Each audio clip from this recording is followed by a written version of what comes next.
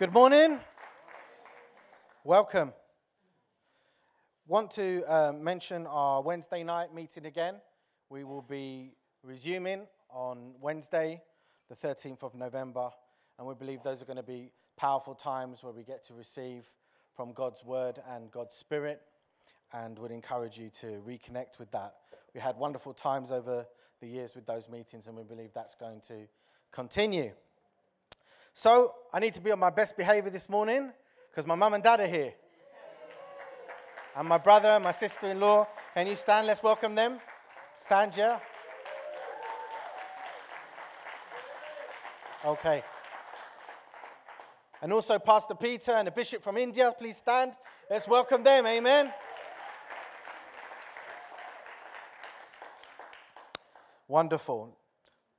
Could you just bow your heads with me as we pray over today's message? Father, in the name of Jesus, I pray that you will speak into our hearts and lives this morning in a fresh way, that our understanding will be opened, and that as a result of what we hear today, our lives will be changed forever. In Jesus' name, amen. I want to read to you from the book of Romans chapter 5, from verse 18 through to verse 18 through to verse 21. You remember that a couple of weeks ago, Pastor John began a series on the book of Romans, so I'm picking up there on the theme of grace. And this morning I want to speak to you on the subject of the grace revolution. The grace revolution. And Paul writes here in Romans chapter 5, verse 18, and I'm reading from the New King James Version, I believe here. It says, "Therefore, as through one man's offense, judgment came to all men, resulting in condemnation, even so, through one man's righteous act, the free gift comes to all men, resulting in justification of life. For as by one man's disobedience, many will be made sinners, or many were made sinners, so also by one man's obedience, many will be made righteous.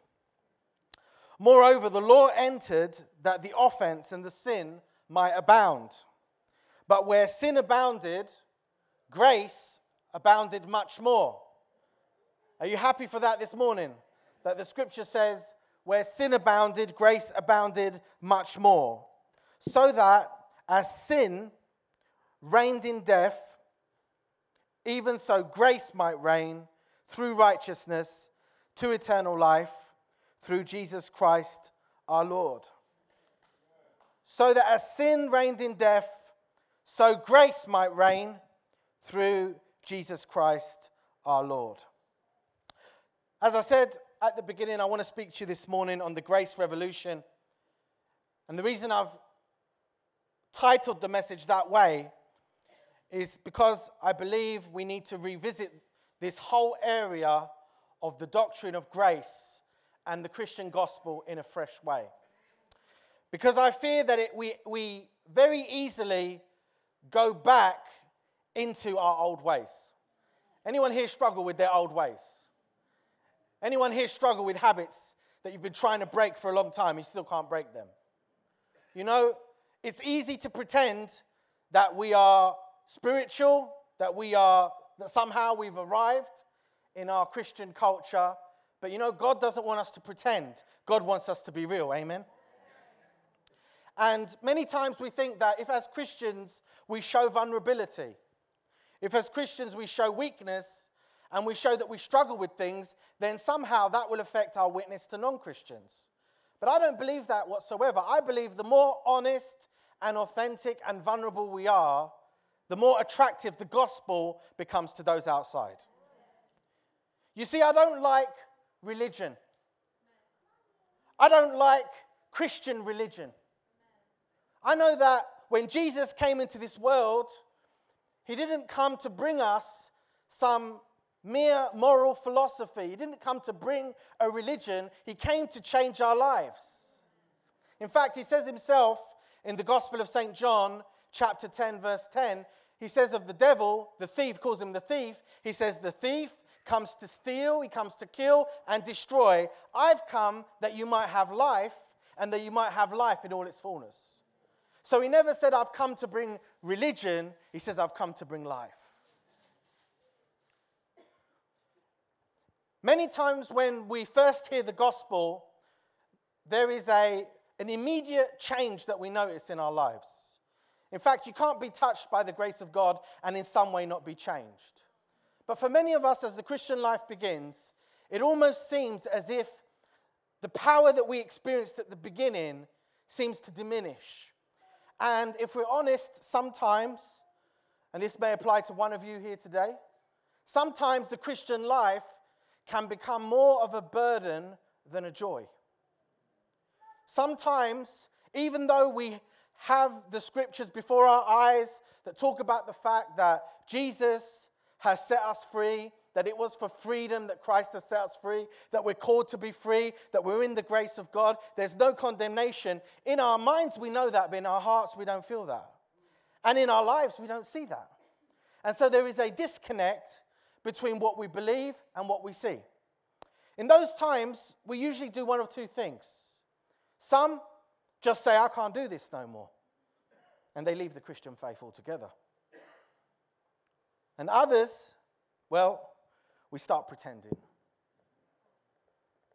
We start wearing the mask. We start putting on the act. You know? Maybe all hell is breaking loose around our life. This morning we had a fight with our family. We're struggling on all levels, and we get to church and someone says to us, hey brother, hey sister, how you doing? Oh, praise God. I'm more than a conqueror through him that loved us. Hallelujah. And then you get out of the church and your face sinks again, and you're like, I can't maintain this double life I'm living. You know, the scripture says a double-minded person is unstable in all his ways. And when I talk about this grace revolution, if the Christian life begins with grace and we come to God on the basis of grace, then we cannot continue on the basis of works and our performance. These two things are mutually contradictory. They do not exist. They cannot exist together. In fact, in this very same book, the Apostle Paul says, if it is of grace, then it is no longer of works. Otherwise, grace is no longer grace. And he says, and if it is of works, then it is no longer grace. Otherwise, works is no longer works. And so, the gospel, which should mean good news, actually for many people becomes bad news. Becomes bad news in their day-to-day experience. And there is an element of truth in what I've said, because in one sense, if you're going to appreciate what the gospel has to say, you have to know the bad news before you know the good news. Because how is it good news unless it's good news about some bad situation that you know about? Amen? Who's been to the doctor recently? I went to the doctor just last week. I was telling him about some symptoms I was having.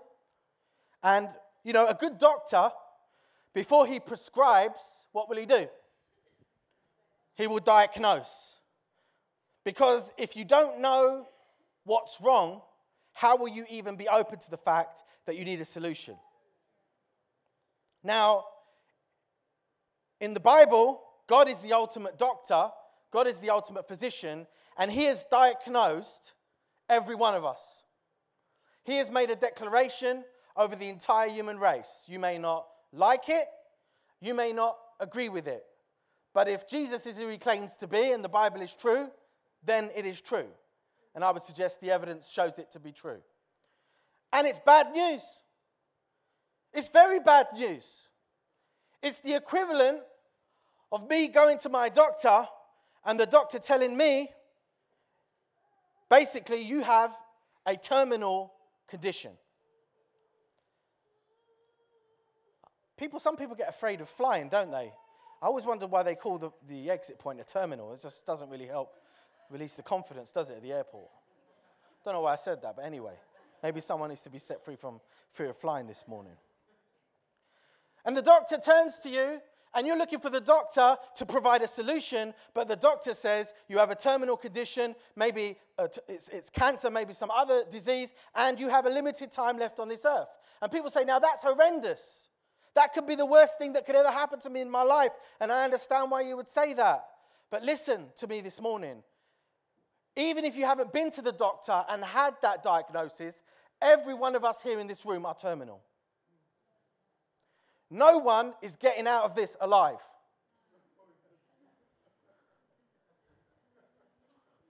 No one gets out alive. The statistic, 1 in 1 die. Only 2 things are certain in life: death and taxes. And you business people know that, eh? And God puts it this way in Romans chapter 3, verse 23. He says, all have sinned and come short of God's standard. And it talks about the fact that the wages of sin is death, but the gift of God is eternal life through Jesus Christ our Lord. And so the Bible talks about our life on this earth being like a mist that comes for a little while and then vanishes. But the good news is that one who comes, whose name is the Redeemer, whose name is the Savior, whose name is the living Son of God, and he says this, he says, I am the resurrection and the life. He who believes in me, though he dies, yet shall he live. And whoever lives and believes in me shall never die. I'm not looking for the undertaker. I'm looking for the upper taker. And the way God uses to diagnose in the Bible is something called the law. How many have heard of the law? You've heard of the 10 Commandments. Well, the 10 Commandments aren't just 10 Commandments. In the Old Testament, there were 613 of those things. 613. And God said, if you want to deal with me on the basis, if you want to transact with me on the basis of whether you can be good enough in yourself, then try and keep all these laws, and if you can do it perfectly, then you're righteous. Do you know what the problem is? No one can do it. I can't do it, and you can't do it. So how is it then that as Christians, we receive the grace of God, we receive the freeing power of the gospel, and then somehow we find ourselves trying to impress God with our performance? Do you know when the Bible says you're free, it really does mean that you're free. Did you hear what I said? I looked it up in the New Testament where it says freedom, the word means free. And in the Old Testament, surprise, surprise, kesapris, the Hebrew word also means free. And so Christianity should feel like what we sang. My chains fell off. Not, I better not mess up. Oh God, I didn't read my Bible this morning. Please don't punish me. Do you know that God's not angry with you? Do you know as a believer in Christ, the blood of Christ that was shed is sufficient? He has irrevocably and forever turned away his judgment from your life because of the sacrifice of Jesus Christ. The final thing Jesus said on the cross was, not I am finished. We sang it. He said, it is finished. And in the Greek, it's one word, tatalastai, which they would stamp on bills that were paid. So how can we try and pay a debt to God by our performance when the debt has already been paid? You say, am I really free? Yes, you're really free. You say, surely I'm only free to do good. Well, what kind of freedom is that? Only free to do good. Paul says you're free. Now use your freedom for good. Don't use it as an opportunity to indulge your sinful nature. So if you're free, you're free. You can choose to read your Bible. You can choose not to read your Bible. You can choose to worship God. You can choose not to worship God. You can choose to come to church. You can choose not to come to church. And whether you do or you don't, God's love for you remains the same.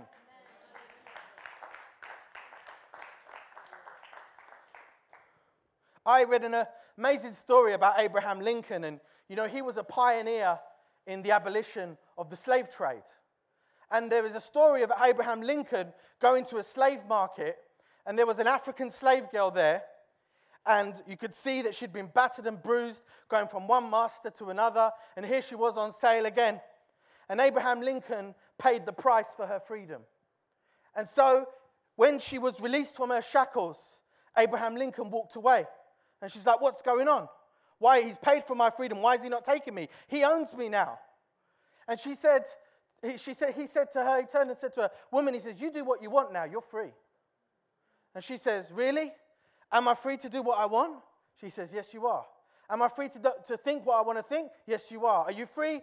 Am I free to go where I want to go? He says, you're free. She says, I choose to go with you. When will we understand that fear and condemnation will never motivate a child of God to live for him? We Christians, we're really neurotic. We really are sometimes. Some of the things we say, here we are on this earth, and we think in order to get to heaven, we've got to go through hell. But in the end, we're going to get heaven. And all those other sinners out there who are having a great time now, don't worry, you're going to roast later. We're suffering now, we're going through our hell now, but heaven's coming, and now you're having it all. We have this view of God like God is there to basically any kind of goodness, any kind of joy, any kind of fun in life, God is there to snuff that out. That is not the God of the Bible.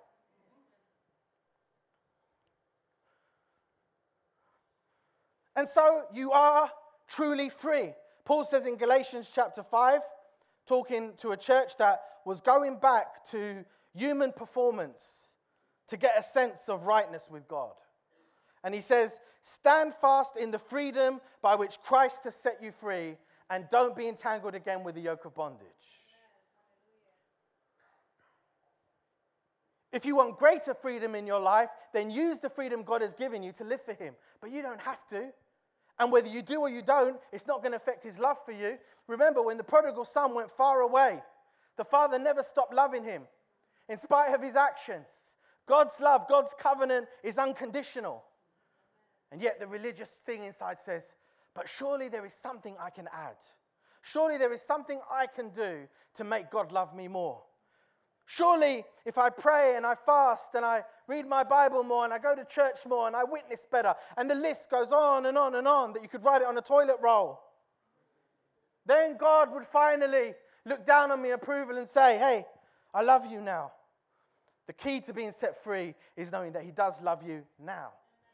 And he loves you unconditionally. And then you see, when your relationship with God is redefined that way, God isn't something that has to be endured. God is something that has to be enjoyed. The Westminster Catechism says, what is the chief end and purpose of man?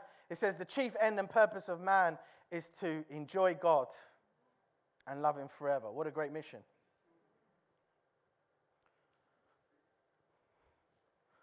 And so religion is the enemy of freedom.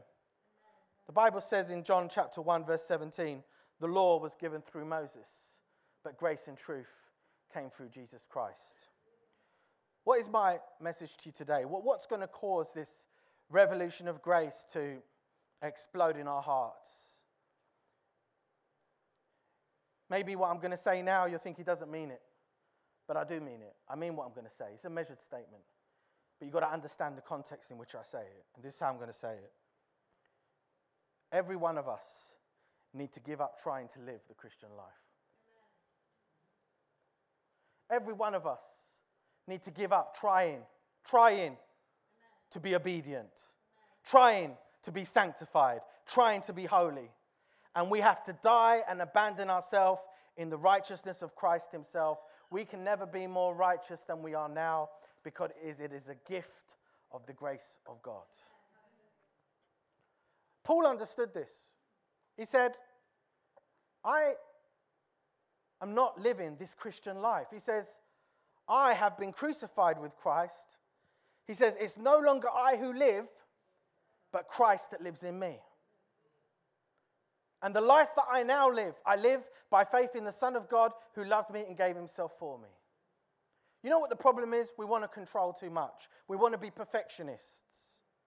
We want to somehow get some security from this life, from things in this life. And you'll never get them. The only security is found in the God who can provide that security. No amount of guilt or shame or insecurity will make you better. We've been trying to get better for years. And we know it's not working.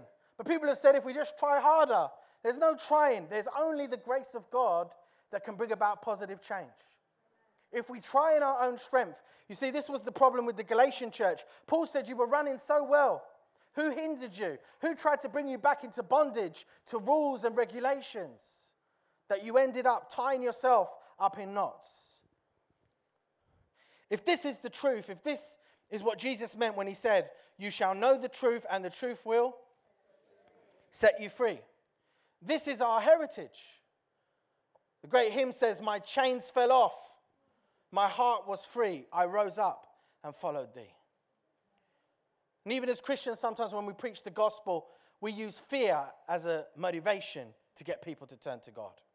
You know, I am not belittling the seriousness of Judgment Day and the state of those who die without Christ. I would not minimize that. But I know something, that when God reaches out to you, he doesn't reach out to you with that threat of judgment. He reaches out to you with his hands of love. And he says, I took your judgment on the cross 2,000 years ago. On the cross, there was a divine exchange. Jesus takes my sin and he gives me his righteousness. Jesus takes my rejection and he gives me his acceptance. No conditions attached. Jesus takes my sickness and gives me his healing. Jesus dies my death and he gives me his life. He takes my shame and he covers me with his glory. So let's quit acting. Let's be real and recognize that we all struggle at times. We all have times where we don't feel like doing the so-called Christian thing. In those times, don't argue with the accuser. Don't say, yeah, you're right, I'm just such a bad Christian. Say, that's not the basis of how I come before God. I come before God on the basis of Jesus' sacrifice, not my performance. Otherwise, one day you'll be up and the next day you'll be down. And then we start trying to be so-called spiritual giants, so-called spiritual supermen and superwomen. And you know, sometimes the leaders in the pulpit are the ones who should bear the responsibility because of the lack of vulnerability and the lack of honesty that comes.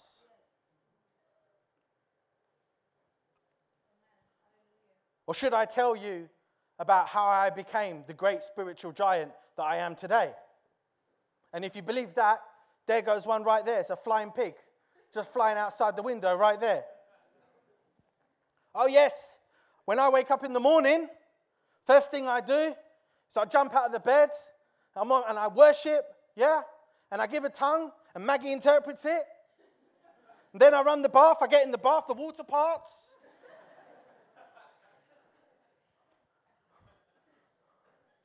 Sometimes I don't feel like praying. Sometimes I don't feel like preaching. Sometimes I don't feel like coming to church. Sometimes I don't feel like being loving. Sometimes I say things I shouldn't say. Sometimes I'm impatient with people I shouldn't be impatient with.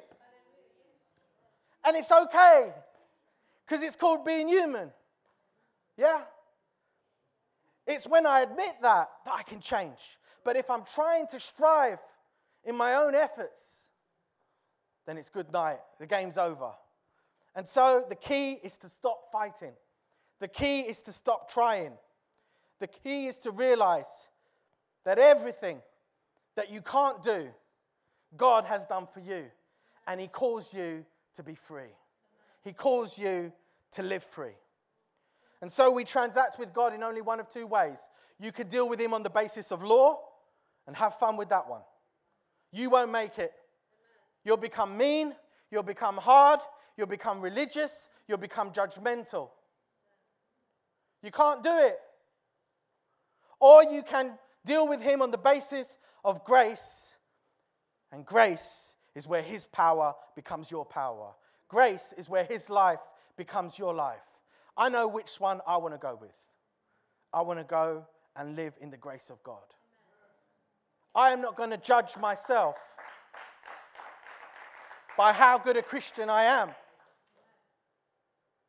You know, sometimes non-Christians are really, really good. That's why we should spend more time with non-Christians. Because they're really, really good at smelling the fakes. And they're the first to come and say, sometimes, you know, call yourself a Christian and you act like that. Yes, that's why I'm a Christian. Because I need the grace of God as much as anybody else. Call yourself a Christian and act like that? For crying out loud. It's good to see you laughing in church. It's good to be happy. It's good to get rid of the seriousness. I used to go and preach in some churches. I looked out in the congregation. It was like looking at a bunch of bulldogs chewing a wasp. They looked like they'd been baptized in vinegar. Bless me if you can, Pastor. Bless me if you can, guest speaker.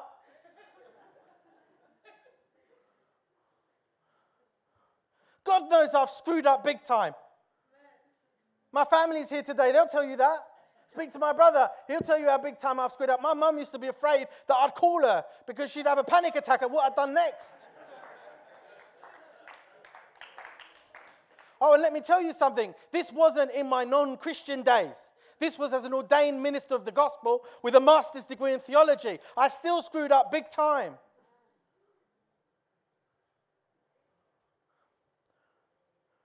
Who gets the glory when we fail and God restores us? God gets the glory, you see.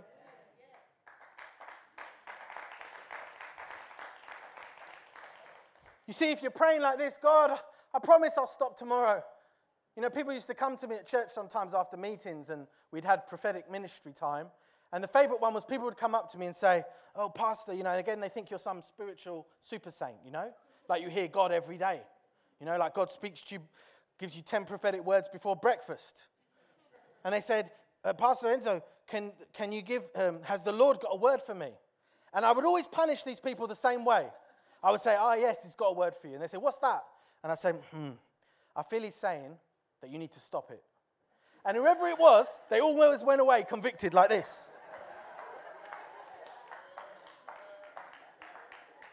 See, I know something about you. I've been around long enough, around many churches to know this. Every one of us has a secret. Every one of us has something that if it were to be displayed on this board right now, you wouldn't be here to see it, and I'm included. Okay? Everyone does. I don't care how spiritual you pretend to be. And maybe you can keep it up for a while, but eventually you're going to crack under the strain of trying to be a Christian. There's no trying to be a Christian. Grace makes you a Christian. It's called being born again. It's called if anyone is in Christ, they are a new creation. Old things have passed away, everything's become new. Don't go to the old things. Live in the power of God. And so grace then is extended to every person. For what hope is there for people on their deathbed? They haven't got time to get up from the deathbed and make amends for a life of sin, for a life of evil. But you remember the guy next to Jesus on the cross who said, Lord, remember me before you enter your kingdom. And Jesus said, today you will be with me in paradise. That is the grace of God. We underestimate the freedom we've been given. We want to dilute it. We want to qualify it. God doesn't dilute it. God doesn't qualify it. He says you're free. Now, what will you do with that freedom you've been given? Like the African slave girl, you want to say to God, I'll go with you. I'll go with you. I'll respond to your love. The love of God. The Bible says God so loved the world, he gave his only son, that whoever believes in him shall never perish, but have everlasting life. Maybe some of you today have been struggling for a while, and you just, you can't seem to get that sense of peace. You know, even as Christians, there is a deep insecurity in us, and I believe it goes back to our first ancestors who rebelled against God. And many times we think of that sinful nature expressing itself in the big sins. But actually, I believe it expresses itself most in religion, where we try and cover up, just like Adam tried to cover up in the garden. And we don't realize that God wants to clothe us in his righteousness. He's the one who's provided the sacrifice. And so maybe this message of grace has got so diluted that if it was medicine, it couldn't cure anyone. And if it was poison, it couldn't kill anyone. But we need a radical dose of the grace of God. We need to take our prescription. Aren't you glad that God doesn't just diagnose, he also prescribes? The gospel is bad news before it's good news. We're diagnosed as terminal, but God's prescription is eternal life through Jesus Christ our Lord. It was said at the funeral of an atheist, "Here lies an atheist all dressed up and nowhere to go." Let me tell you that if you remove God from the equation of your life, then life ultimately has no meaning. It has no meaning. You're a turnip that springs up and dies and goes back to the ground. That's it. There's no value. People today are trying to deny that there is any such thing as moral absolutes. I was debating a guy about this. He said to me, "There's no such thing as absolute right or wrong." I said, "Are you sure about that?" He said, "Yeah, absolutely."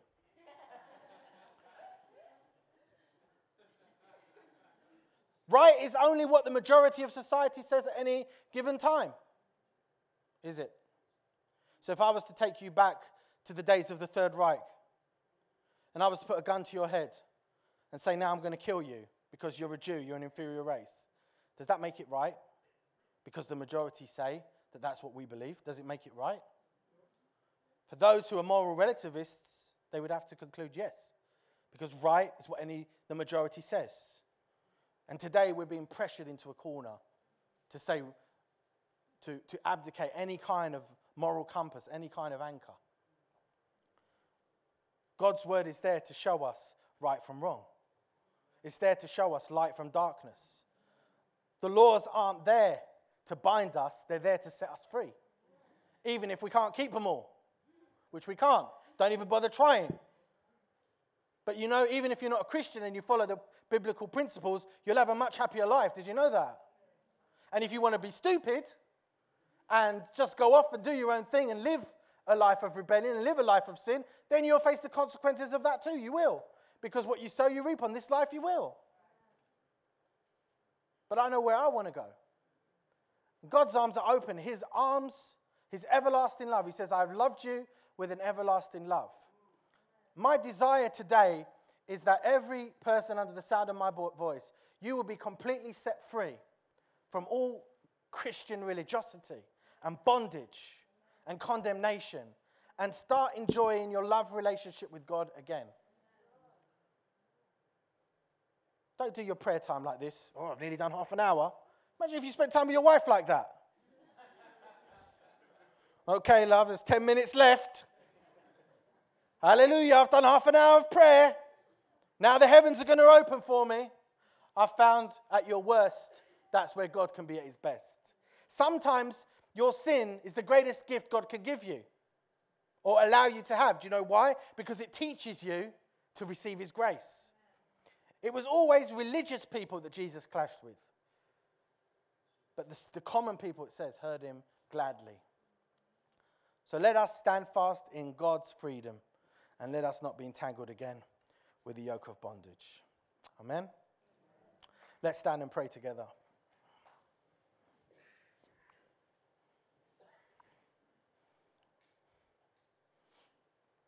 Heavenly Father, we thank you that you are a God of grace, a God of mercy, a God of forgiveness. Lord, we have nothing here today to boast about. It's only because of Jesus that we can stand, that we can come boldly to the throne of grace. And this morning we receive your grace, not in vain. We ask you to lift every condemnation from off our lives. All insecurity, all guilt, all shame. You called us to love ourselves as we love you. Set us free from that critical voice in our head that's always self-deprecating us. Help us to lift our hearts and our eyes to you and know that we're free, that our chains have truly fallen off, and we can live with joy, righteousness, peace, and joy in the Holy Spirit. Amazing grace, the hymn says. How sweet the sound. Could I ask the worship team to come back? Everything is by God's grace, you know. We're saved by grace. We live by grace. We're healed by grace. We're set free by grace. We just totally abandon ourselves right now into his hands. I felt a bit earlier in the service that the Holy